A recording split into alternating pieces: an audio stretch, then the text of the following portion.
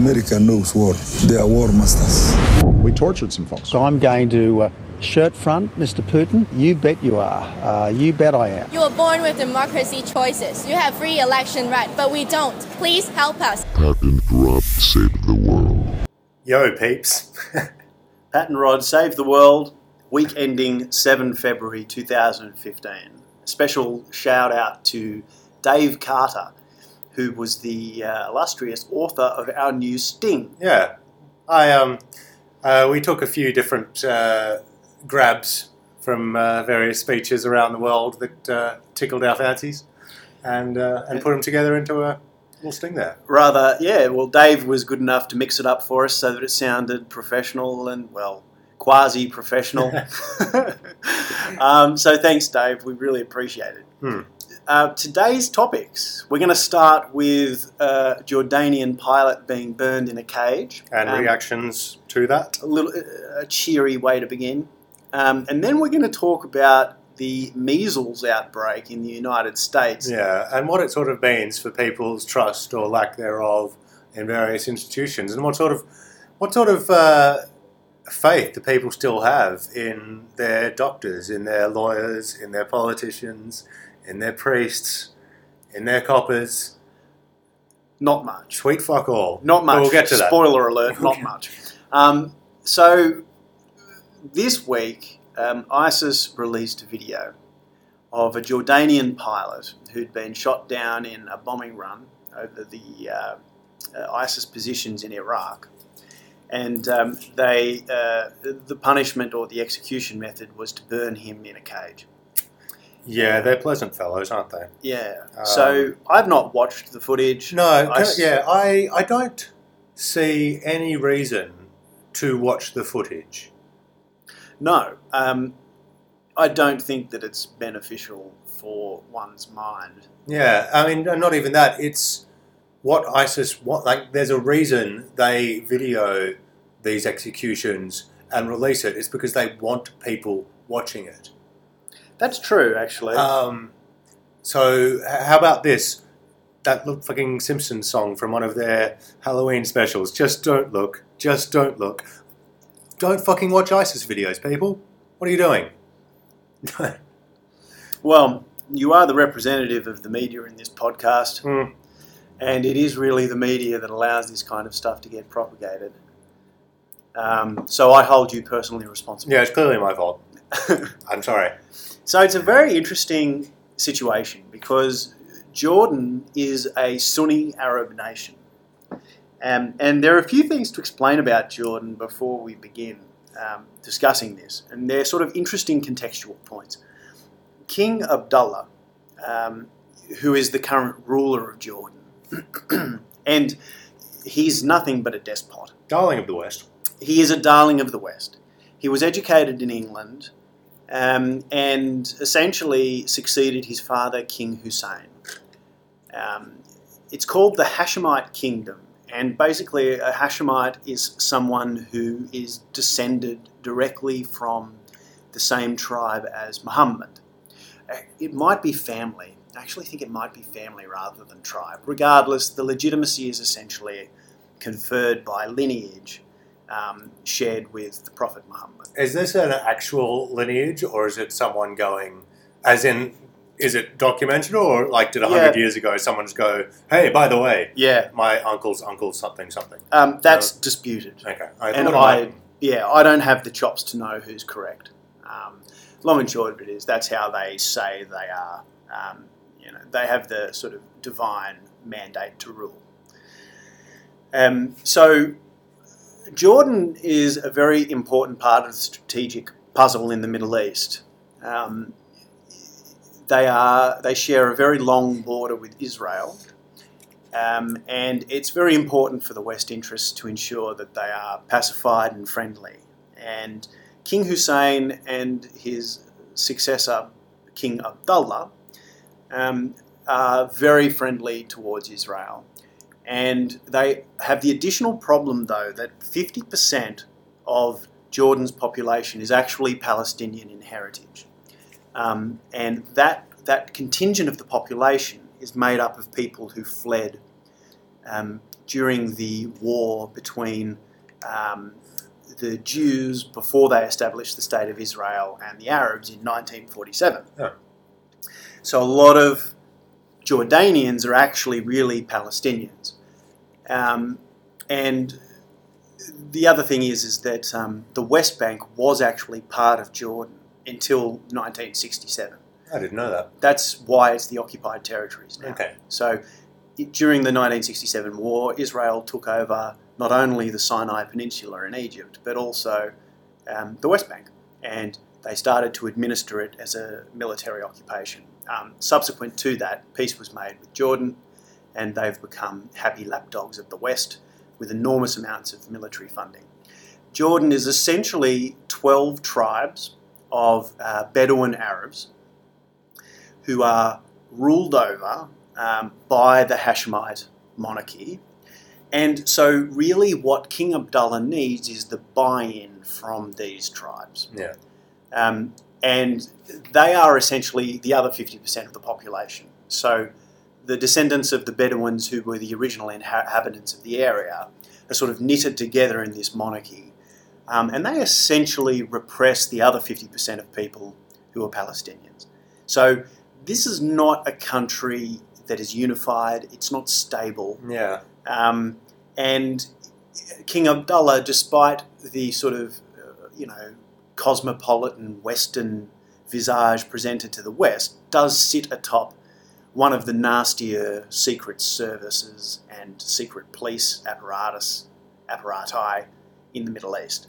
They are well known for nasty, nasty things. So my question there would be, with such a fractured society, yeah, would something like seeing one of their Air Force soldiers, what do you call someone in the Air Force? Are they still a soldier, or are they a pilot? pilot? Yeah.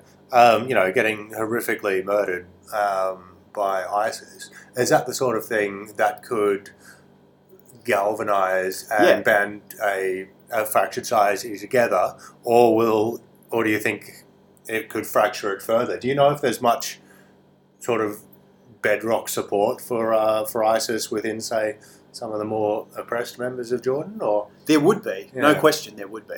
But I don't have direct personal experience of that. Suffice it to say, though, that there's no question that the Jordanian population has been galvanised against ISIS. The thing is, though, it's very hard to know what people's opinions are in Jordan. And I say this from personal experience, having stayed for sort of lengthy periods there while I was living in the Middle East.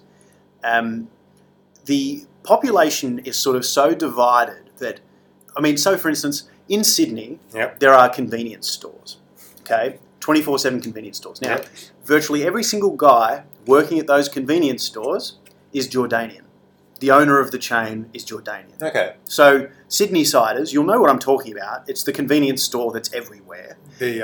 That is owned by a Jordanian bloke, okay? The one with the logo, which is of like the Centrepoint Tower. That's it. And, yeah.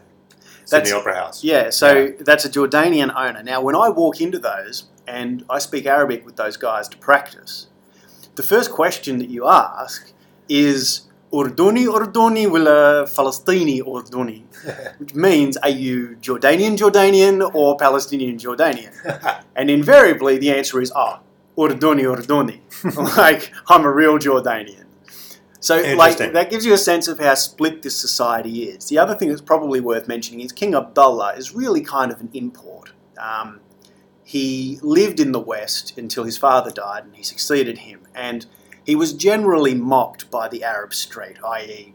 Arabs that I knew when I lived in the Middle East, thought that he was an idiot because he spoke Arabic like a child. Because he'd spent so much time in the West, his Arabic was terrible.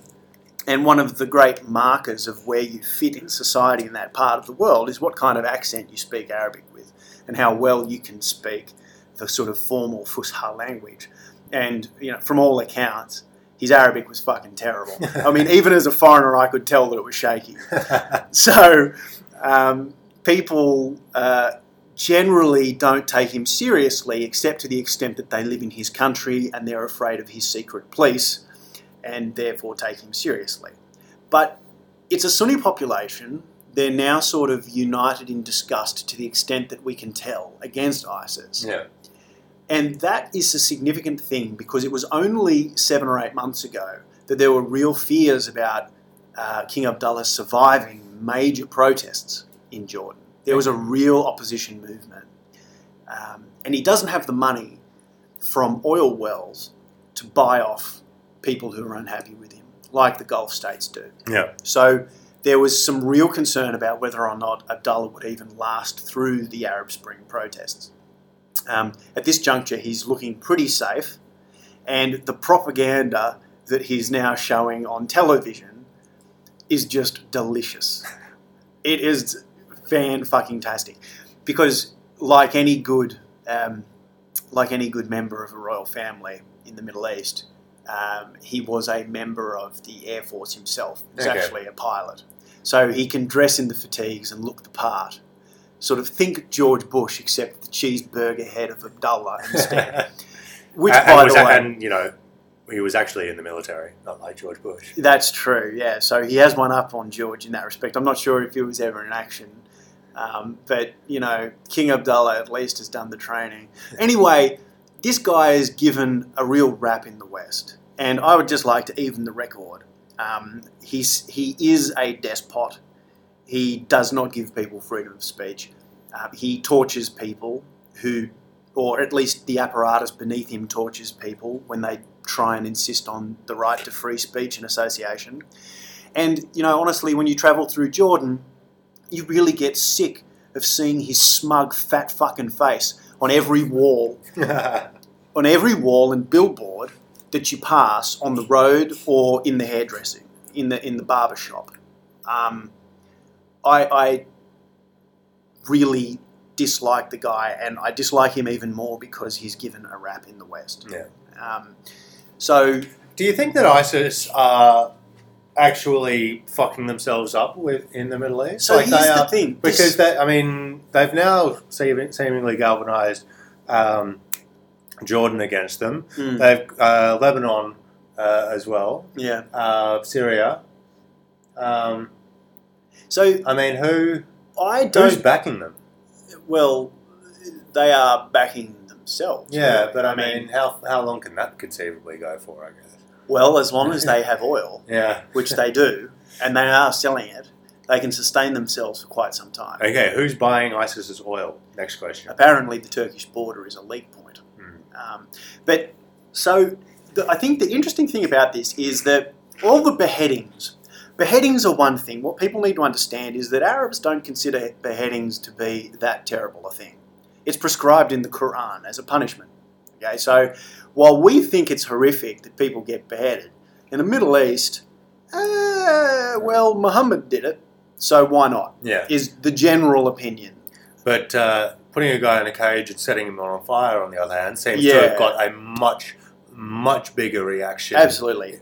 From Muslims in the Middle East than anything else. So we would call beheading barbaric, but for them, and properly so, putting a dude in a cage and burning him is actually barbaric. So this is it's a conversation that we can have with the Arabs about a common enemy, where we don't have this uncomfortable sort of elephant in the room that actually they consider a certain kind of punishment okay in some circumstances. There is no justification anywhere in Islam, at least to the best of my knowledge, for burning a guy in a cage.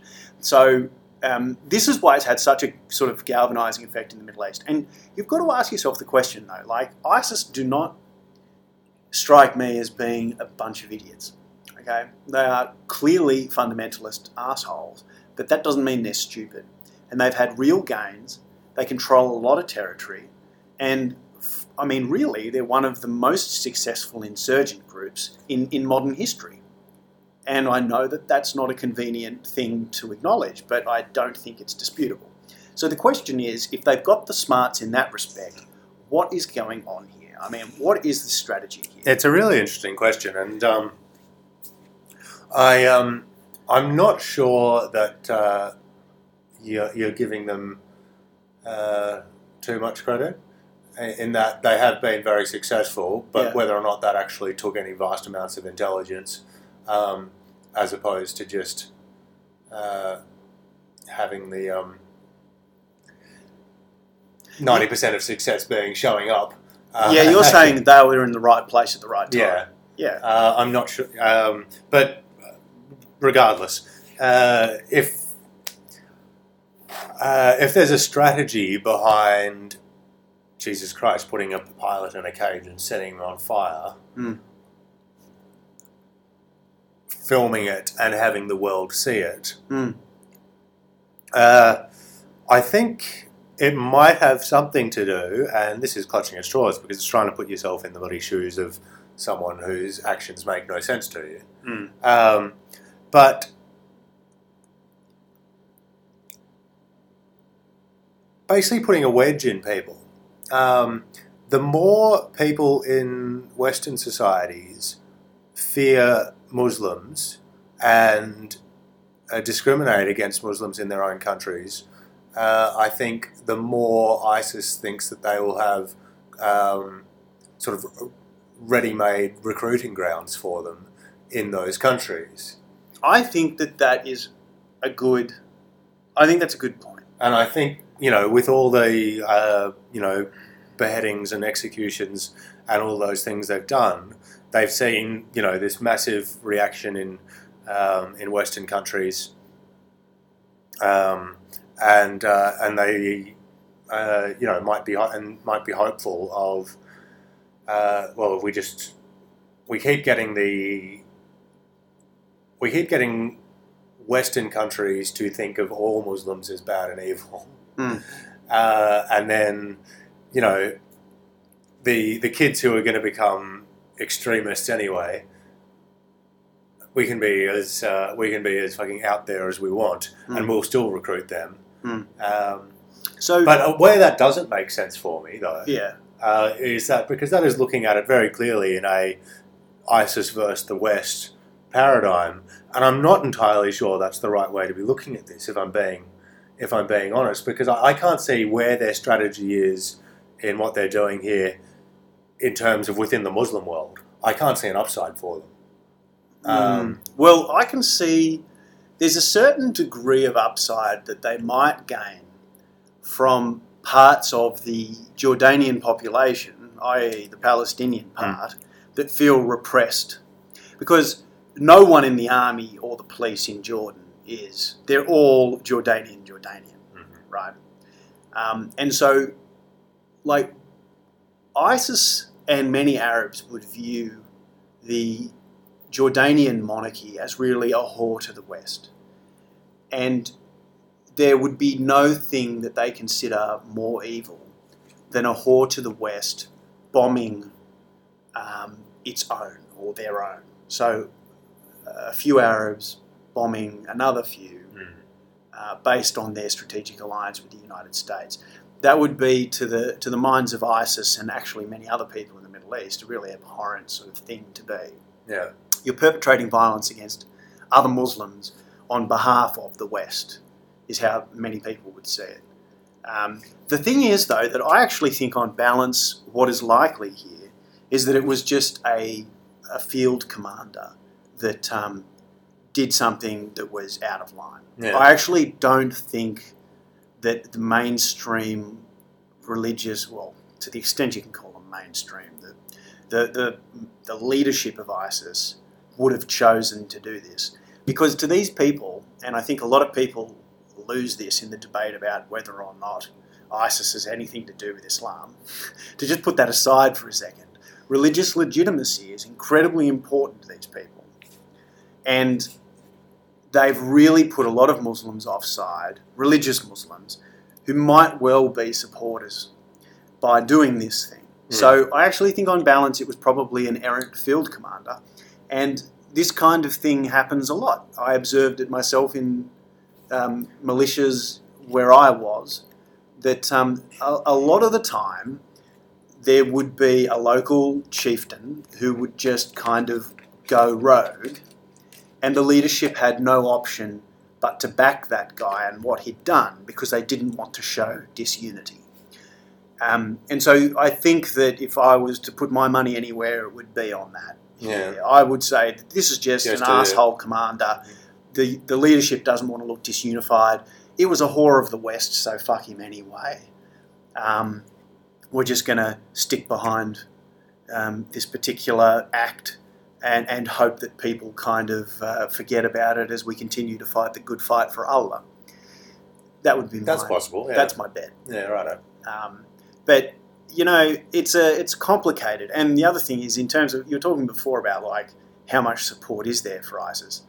I heard an interesting Muslim commentator the other day, and this sort of conforms with my own experience a lot, where he was talking about the fact that many Muslims will say to people in public, "Oh, look, we abhor these kinds of things," but then in private, when they speak amongst themselves, sort of saying things to the effect that, well, you know, fuck the West, they deserve it. Interesting. Where was that guy from? Let me just find out his name.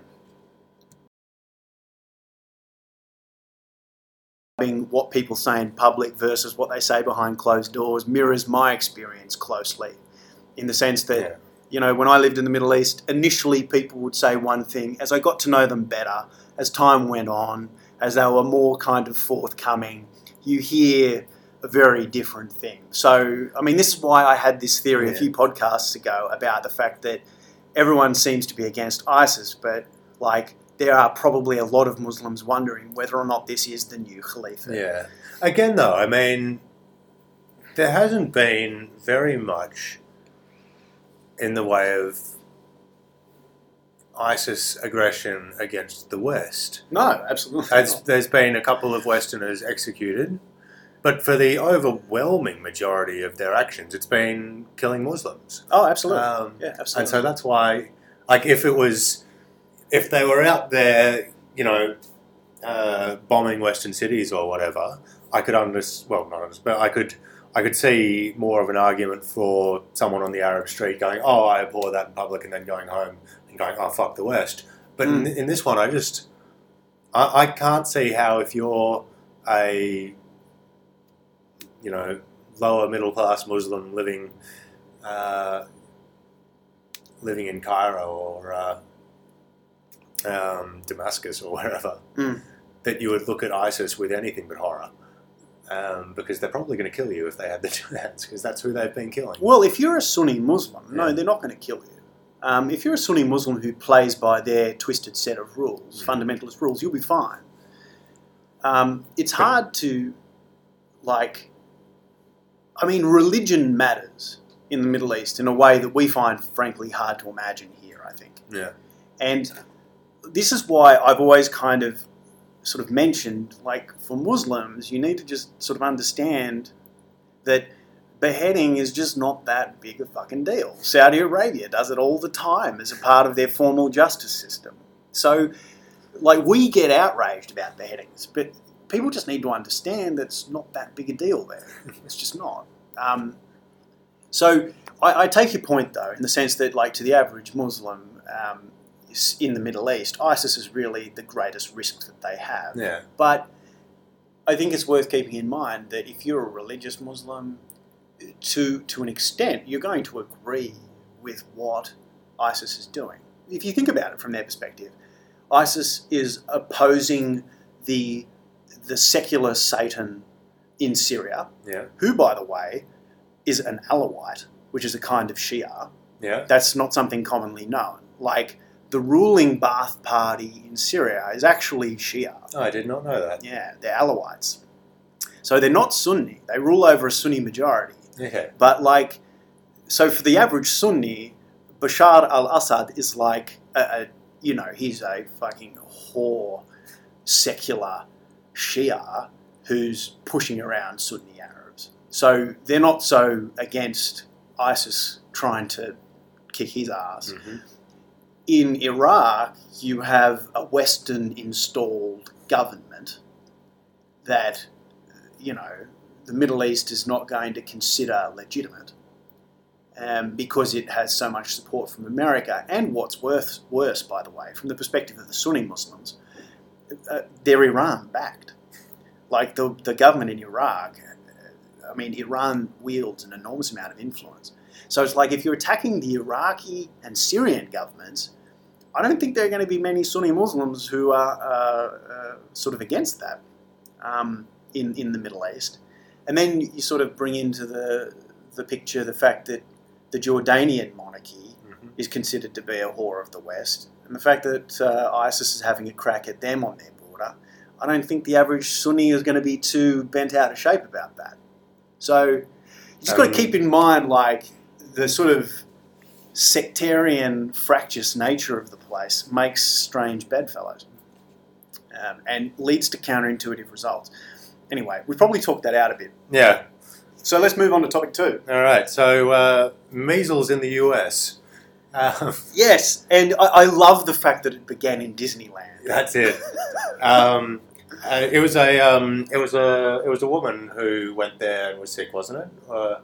I have no Patient idea. zero. I have no idea. I just know that it's considered to be the pestilence pot from which this particular outbreak has come from. I can't remember where I'm remembering this bit of information or misremembering it, as the case may be. But I seem to recall reading in one of the stories about it that it wasn't actually a kid who was sick there; it was a parent. Right. But I could be wildly wrong on that. Well, that could well be the case, because it doesn't matter if you've been vaccinated. In some cases, you still get measles. So the simple fact is, though, that what's happened is there's been an outbreak of measles in the United States, and the common sort of opinion at this point is that it's happened because less and less people are actually getting their children vaccinated. Yeah, and this has been going on for a while. I mean, the anti-vaccination movement, I think, sort of started in the late 90s, early 2000s, from a bloke whose name escapes me at the moment, who had his studies linking vaccines to autism. It's since been entirely discredited. No other scientists have been able to match his result. Yeah. And it's basically just completely full of shit. But, various minor celebrities like Jenny McCarthy, and a few bigger ones like Jim Carrey, who I think was married to Jenny McCarthy. He was. Then Oprah pushed it as well. So more and more people started just thinking vaccine autism and not getting their kids vaccinated. Yeah. And I think that the other interesting point to note is that these problems seem to be presenting themselves, because there have been other outbreaks of whooping cough, for instance. Yeah. Up in the sort of northwest of America, in very, very sort of left-leaning communities. Yeah. So this is as much a phenomenon of the sort of far left as it is a phenomenon of the far right. Yeah, as because well. that's an interesting thing about it, because you've got people on the far right of American politics almost pushing the angle that, you should be free. Yeah, to... this is a question of personal sovereignty. Yeah. I should be able to make choices for my children. I mean, it's an interesting question. Do you think that vaccines should be mandated legally?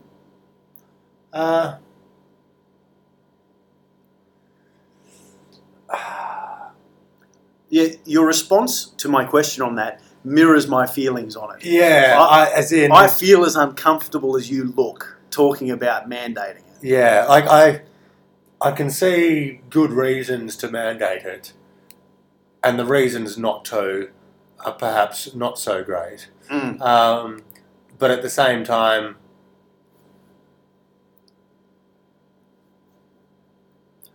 I'm not a massive fan of mandating having everything set down by law, and you have to do this. Yeah.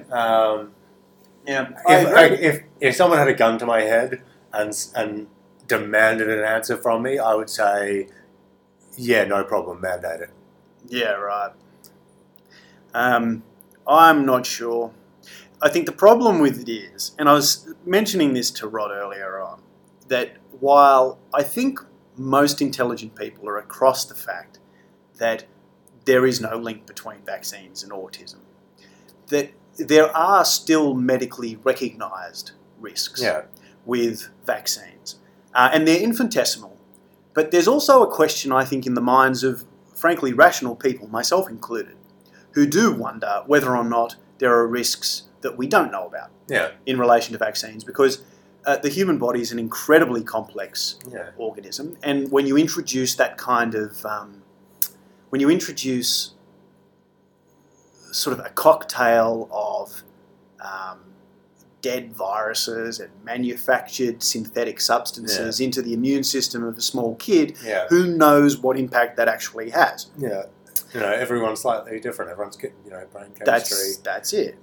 So, I mean, generally speaking, I personally, in health matters, I err on the side of non-intervention.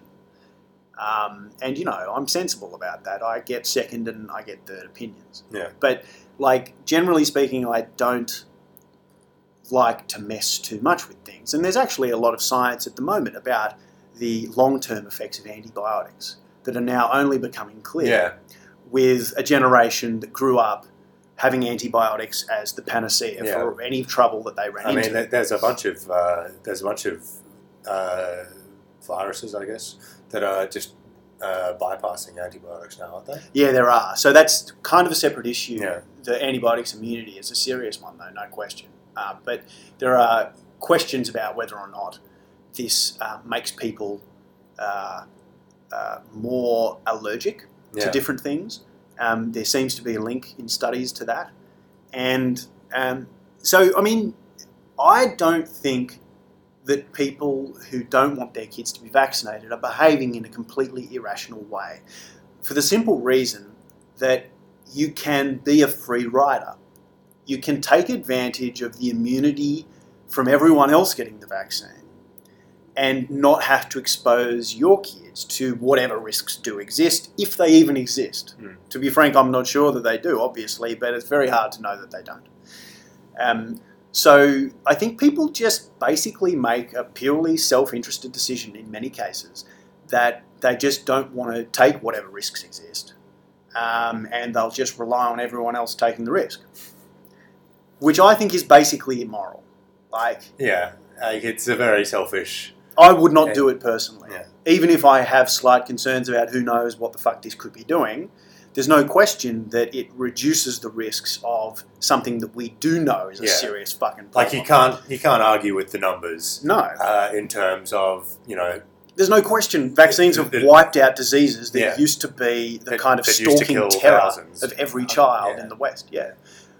So there's no question that there's this real sort of evil that we can avoid by everyone getting this vaccine and taking on whatever risks exist. Yeah. So my own personal opinion is that I would have my kids vaccinated because I'd feel like a right cunt if I didn't, basically. Yeah. And the problem is that apparently 94% is what the threshold is for, quote, herd immunity. So if you have 94% of people vaccinated, it's very hard for a particular virus to take hold in a population. But apparently when you dip below kind of 94, 92, you start to get into territory where you can actually have a virus propagate and sort of cause an outbreak. Okay. Yeah. What I find really interesting about this topic, and we had a bit of a chat about it before and mentioned it at the start of the podcast, it's almost unthinkable that 20 years ago, if people said, if you've got doctors and the scientific community all saying get vaccinated, that many people would really have a problem with that. But in the last 10 years, people's sort of faith in the sort of institution of medicine seems to have been eroded to the point that they're happy to ignore what doctors say, and so that raised a much sort of broader question in my mind of all of the major institutions that people used to put their faith in. Speaking as a journalist, media would be one of those that people just don't have faith in anymore, and you can get a Jenny McCarthy sitting on a chat show with a doctor next to her, and people believe fucking Jenny McCarthy over the doctor. It's bizarre, and we were talking about why don't people why don't people trust their doctors anymore? Why don't people trust their policemen? Why don't people trust their lawyers? Do people ever trust lawyers? Did people ever trust politicians? Because I don't think they certainly don't in Australia anymore. No, and I think that like the operative question as well is it's not just that they don't trust their competence. Yeah, it's that they don't trust their intentions. Yeah, they don't trust their good faith. Yeah. They don't trust that they're trying to do the best that they can in a difficult situation. People are so cynical that they actually think that these people are completely self-interested. I count myself amongst those. Yeah, but there's overwhelming evidence to the effect that they don't give a fuck about anything except getting re-elected. Yeah, and I mean, just to use the Australian political example of Tony Abbott, the Prime Minister, who's in way massive trouble at the moment. But, a little bit of background. When he got elected, he was the opposition up against a government who were pretty much unelectable.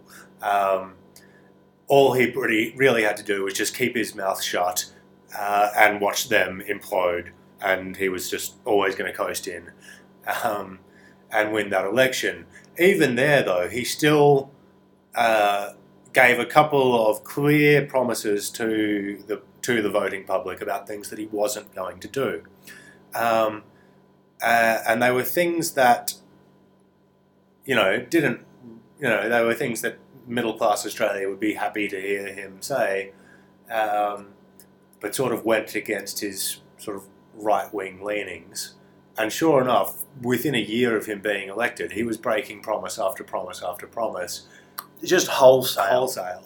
Wholesale. And with the excuse that, well, we had a greater obligation to the Australian people. Yeah. But I mean, as you were saying before, I don't think that there was ever any intention by him to actually stick by those promises. Yeah. Circumstances didn't change. He didn't kind of have an epiphany that this was actually not the right way. I think he just was absolutely cynical in the way that he promoted himself as someone who wasn't going to disrupt the apple cart. And it was supposed to be a no surprises government. It was. That was one of the catchphrases of the election campaign. And it's again, all you can say is what you've seen and what you've heard. You're not.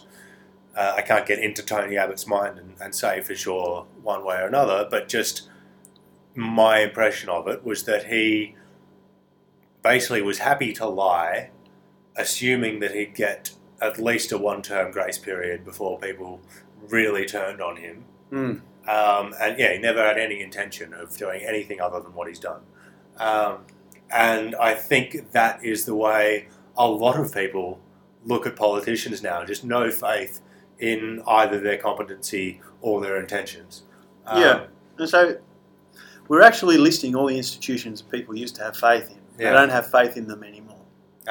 Your priest, your copper, your politician, your lawyer, your doctor, your newspaper, your teachers. Yeah. Do people have education as a whole? And I mean, just quickly getting back to the vaccines thing, and when it comes to things like education institutions, science, medicine, and all that kind of research that all these institutions rely upon, I think for a large extent they only have themselves to blame if people don't trust them.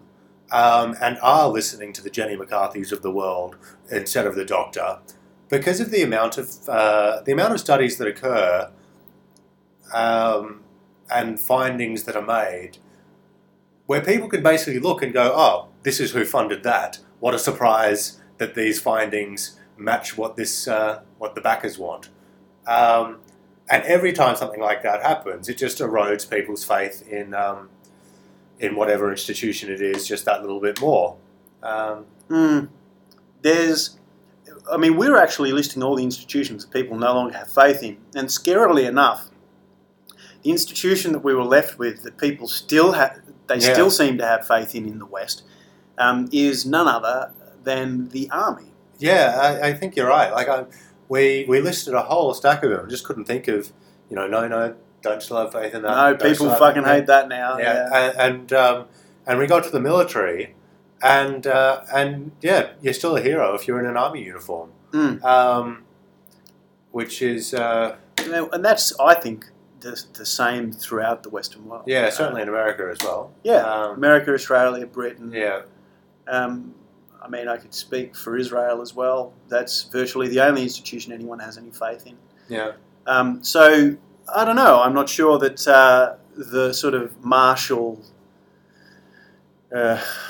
institutions having faith above any other is really a good thing. It's not a Yeah. good place for us to be. yeah. And it's not as though the Australian military hasn't had its fucking problems in the past few years. I mean, No, that's true, actually. Yeah. they've had massive sex assault scandals. Yeah. But people still have faith in the military. Yeah, it's a strange thing, because the other thing is that a lot of people pin the decline in faith in institutions to the Vietnam War. And the fact that sort of the baby boomer generation was sort of at that point had this realisation en masse that the government was lying to them and that the war was going terribly and that there was really no justification for what was happening. And that coloured a whole generation and how they thought. And the military was intimately involved in that. Yeah. But for some reason, it's the politicians that carry the can. Well, I mean, that might be something to do with it, in that you had all the returning vets from Vietnam getting treated quite badly in many instances. That's true. But then there was such a backlash against that reaction. So like a reaction to the reaction. And sort of since that point, it's hands off the vets. They were just there doing their job, and blame the politicians. By extension, hands off the military. Because, Yeah. I mean, let's not forget the people between the politicians and the vets, who are the generals. Yeah. And those guys are motherfuckers for the most part. At least from what I can tell. They're the ones who are always pushing to stay. And I mean, again, it's kind of like it's a functional position. It's like letting the lawnmower tell you where it wants to cut.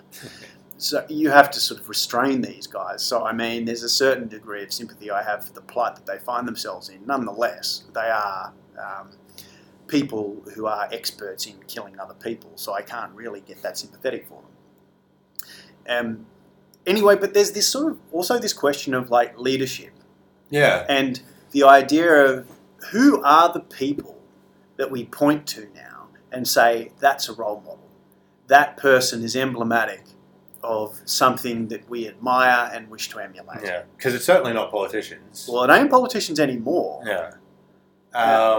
It's not Queen and Country or King and Country. Well, for the most part. For the most part. Unless you're a fucking moron. It's not sports stars, that's for sure. I mean, I always thought the idea of a sports star as like a sort of a moral role model was a ridiculous idea to begin with. Kids still have their sporting heroes, but... yeah, they should limit them to heroise them in respect of bowling a cricket ball. Like, don't look at them to be your model for behaviour. No, I mean, Shane Warne should not be someone that anyone aspires to be like. He really is a fucking dirtbag. What a bizarre human being that guy is. I don't think he's bizarre at all. I just think he's a clown at the back of the class who would have ended up working at McDonald's, but for the fact that he was good at bowling a cricket ball. Yeah. So, and that's, I think, generally speaking, how sports stars should be considered. Like, you have this kind of aberrant skill that is disproportionately valued. And, bully for you, and it's good that it's worked out for you, but we're not going to pay much attention to you but for the fact that you can do that particular thing. I'm not going to listen to your opinions on geopolitics. No. I mean, the same thing for actors, by the way. Yeah. Since fucking when should an actor have the ability to make pronouncements on something? Like, it's purely by dint of publicity, though. Yeah. I mean, when it comes down to it, like, there's no reason actually that we are qualified to pronounce on things more than an actor is. We're not. No. It's just that they have a public forum and we don't. So, I suppose the criticism of actors as being people who are taken seriously by other people, though, is worthwhile making. Like, we don't expect to be taken seriously because we're No. not experts. But it is a silly thing if actors are taken seriously. Yeah, because they don't fucking know. No, they have no idea. I mean, George Clooney... It's weird, actually, Alec Baldwin, for fuck's sake. how actors kind of, like, they absorb the sheen from their false roles. Like, Alec Baldwin. Sorry, Team America reference. Team America reference. So this has been a bit scattershot, but like, who are the people we point at and call role models now? I got nothing. Like, honestly, couldn't. I can't think of anyone either. I mean, you have people like even Bono. You know what I mean? Like the great humanitarian Bono, whatever. I mean, generally speaking, considered a douchebag. Even though he's a real humanitarian and does all these spectacular things. So, I mean, there are isolated instances. There are like the Mother Teresas of the world. Yeah, you can point but to people them. people keep trying to bring her down. Now, I've read a couple of to be honest with you, people who trying to make her out to be a terrible human being.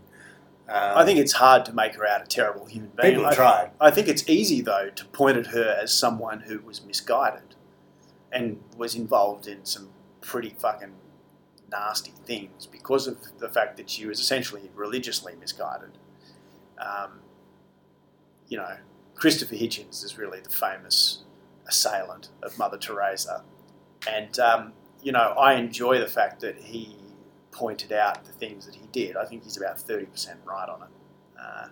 But there's still 30% of correctness, in my view, anyway. Like, is there anyone else, I mean, other kind of... Well, vast amounts of stupid people, still go gaga over royalty as much as I give a shit. Yeah. I mean, but yeah, let's ignore the stupid people. Like, who would we, though, consider to be, like, a role model?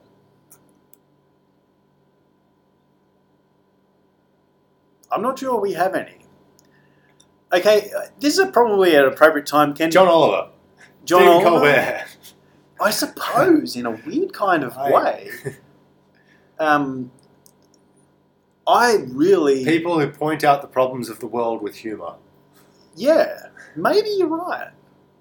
Maybe Colbert. I mean, I don't think Oliver's been around for long enough for me to give him props for that, but certainly Colbert was around for long enough and made good enough points, and the stunts he did were... I would call Colbert a role model.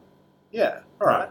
Thanks, man. No worries. Took me a while, but I got someone. If anyone can think of role model... I mean, we're being too cynical, I think. I think this is just... it's not that there aren't great people in the world doing great things. Yeah.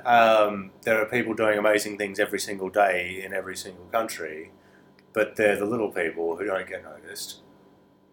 So, I mean, maybe the question is, like, we could think of various people that we like their work. Yeah. But is there a class of people? Yeah, exactly. And isn't like that's the thing. I mean, because once upon a time, it was, your priests, your pollies, your coppers. Got respect and the status of a role model by dint of your position. Exactly. Yeah. And what position is there in society today that carries that with it? So at least I was talking about this as if it was a bad thing. Maybe it's not. Maybe it's not. Maybe it's actually closer to reality. Yeah. And you will only be judged as an individual and what you do yourself, not on what organisation or class you belong to. That's actually, there'd be a strong argument that that's a better model. Well, I would say it's a better model, but I feel like perhaps there's a vacuum of sorts, though. Yeah, a leadership vacuum in Western society. Because there was a time when politicians were considered to be role models. Yeah, definitely. And I know that sounds strange. It sounds strange even saying that. Yeah. But that was the kind of dominant paradigm, that the leaders of the democracy were the people that you looked up to. I mean, at this point, I was saying to you yesterday that, like, all of the sort of stuff and nonsense and furor and energy that's poured into the political process, and the outcome of all of that sort of effort and resources is like Kevin Rudd, Tony Abbott, like who the fuck are these people? Julia Gillard. I mean, why? Bill fucking Shorten. Who are you? How are these people? How are you? The outcome. How are you people at the top of our political tree? Yeah. You're fucking intellectual drop bears. You're killing us. The only thing is that, like, I start to wonder if you consider the politicians who are promoted into positions of power to be a product of the system, then, like, really, how much good can you say about that system? Yeah, not much. Well, it still seems to be the least worst. Yeah, I mean, System. it's still better than a dictatorship with a murderous, torturous Secret Service underneath it. No question. No question. It's better. And, you know, at the end of the day, as we're seeing in Australia in the last couple of state elections and in the federal polls, people still do have power here. You lie to the public, you piss off the public, they will vote you out. Now, there's another question in that, is if the other side is just as bad, and there's no shining lights in Australian politics on any side, I don't think. You know, you're just like voting, you're just voting out shit to bring in more shit. But my hope is that what's certainly in Australia, what's happening is that governments are getting voted out much quicker. And I just hope that politicians eventually learn from that, like a fucking dog with a shock collar.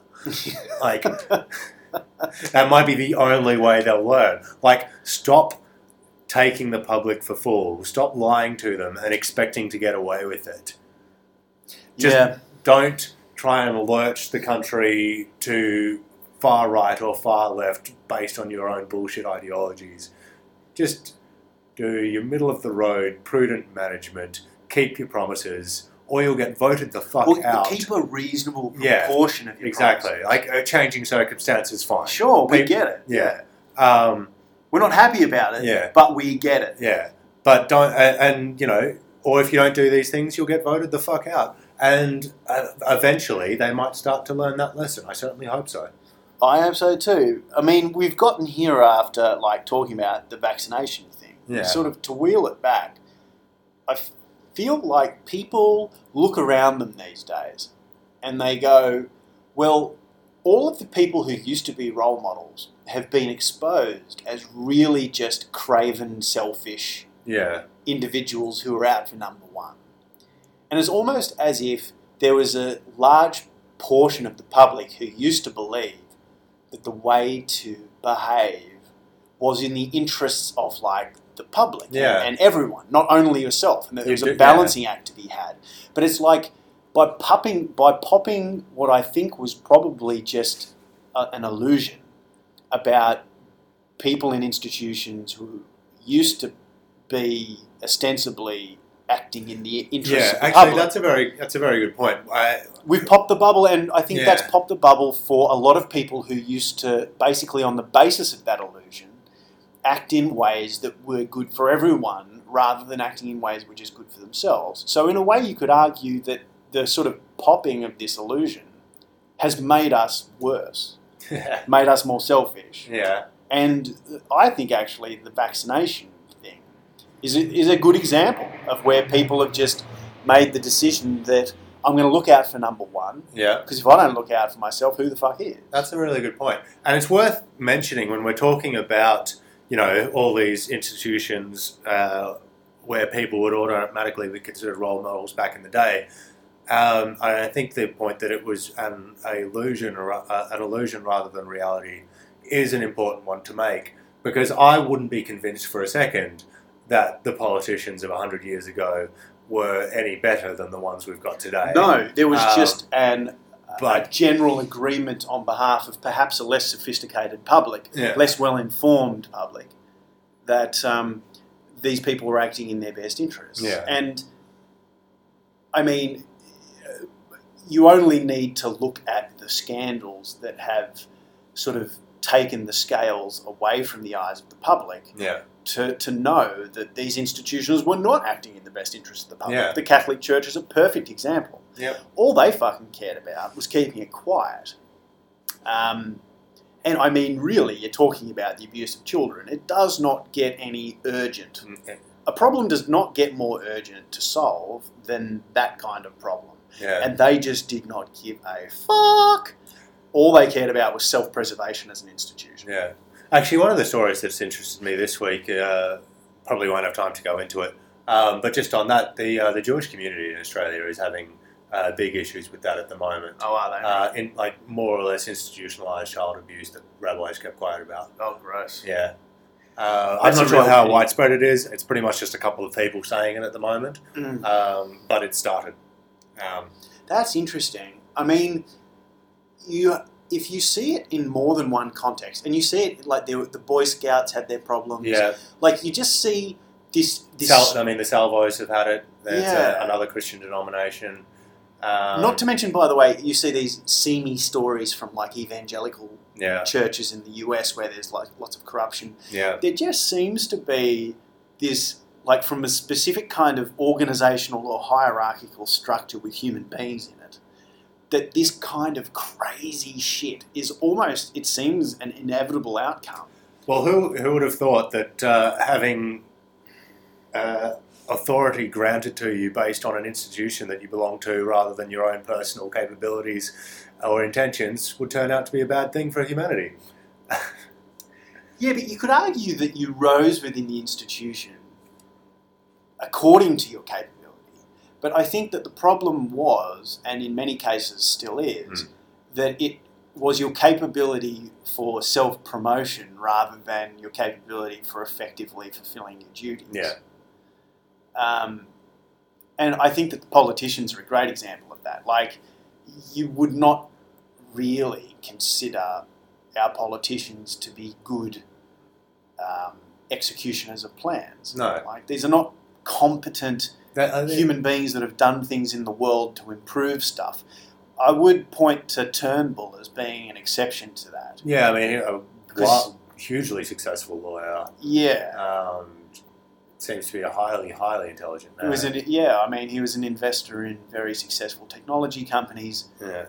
He's been involved in a lot of things that actually require implementation prowess. But when you look at an apparatchik like Tony Abbott, who's done nothing but hang out in political circles, apart, of course, from a short stint in a seminary. Oh, and a very short stint as a journalist. Yeah, I mean, as a right-wing journalist who... there's nothing to indicate that man has ever done anything in the world where there's you need to solve a problem for people and you get feedback from successful or failed implementation of a plan. It's all just stuff and nonsense when you're in politics. Yeah.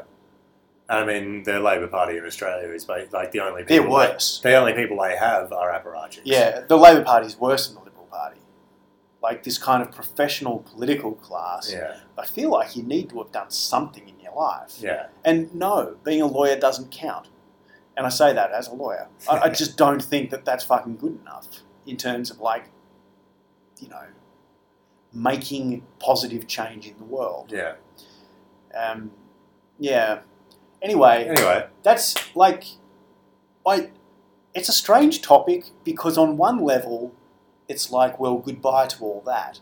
But on another level, it's well, maybe good riddance. Yeah. It might be creating more selfishness in the world as a whole, with everyone being out for number one. But at the same time, I can't... Isn't it better? I think on balance, probably better that bubble's been popped. Well, there are less children getting abused now. That's a good thing. Put it that way, right? That's good.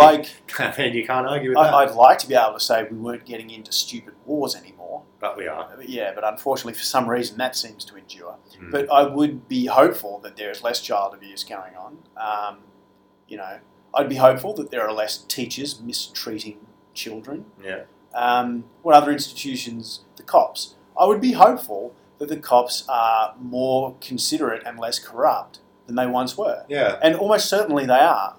So actually, while this might sort of at first glance seem like a depressing thing, maybe it's for the better. Yeah. If you're only getting judged on who you are and what you do, as opposed to what institution you belong to, if you're not just being granted authority over people, or people granting you authority themselves because you happen to be their local priest or whatever. Mm. In the end, on balance, you probably have to say that's a good thing. Okay, well, on that happy note, There we go. let's finish it up. We'd like to hear your opinions on this, by the Yeah. way. Thank you to Patrick Storman, for your feedback on the last podcast. Yeah, very interesting points to be made about the monarchy. We won't play it on here, though, because he was driving a truck that was too loud in the background for us to hear him very well. Yeah. So if you guys got any feedback, you can always email us at mail@patandrodsavetheworld.com Yeah, or on Twitter at Roderick Makem. or at PJ Brow. Yeah, and also a bit of feedback from our last podcast from my mate Carson over in Egypt. Oh, yeah. He really appreciated just hearing us chat about theorising about history and that sort of stuff for the podcast. So it was he thought it was an interesting sort of historical theoretical discussion, which I thought. Thanks, Carson. We do talk out of our asses a lot, but at least we're honest about it, and maybe there are some good ideas amongst the dross. Yeah, I hope so. I mean, I hope that we're at least having 10% insight, 90% dross. Yeah, I'd be happy with that. I'd take that. Yeah. Yeah. All right. Until next week, peeps. See ya.